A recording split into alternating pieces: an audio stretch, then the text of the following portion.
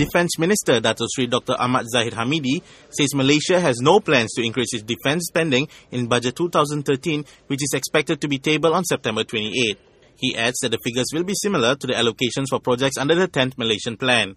He told a press conference this after chairing the Malaysia Industry Council for Defence, Enforcement and Security meeting Monday.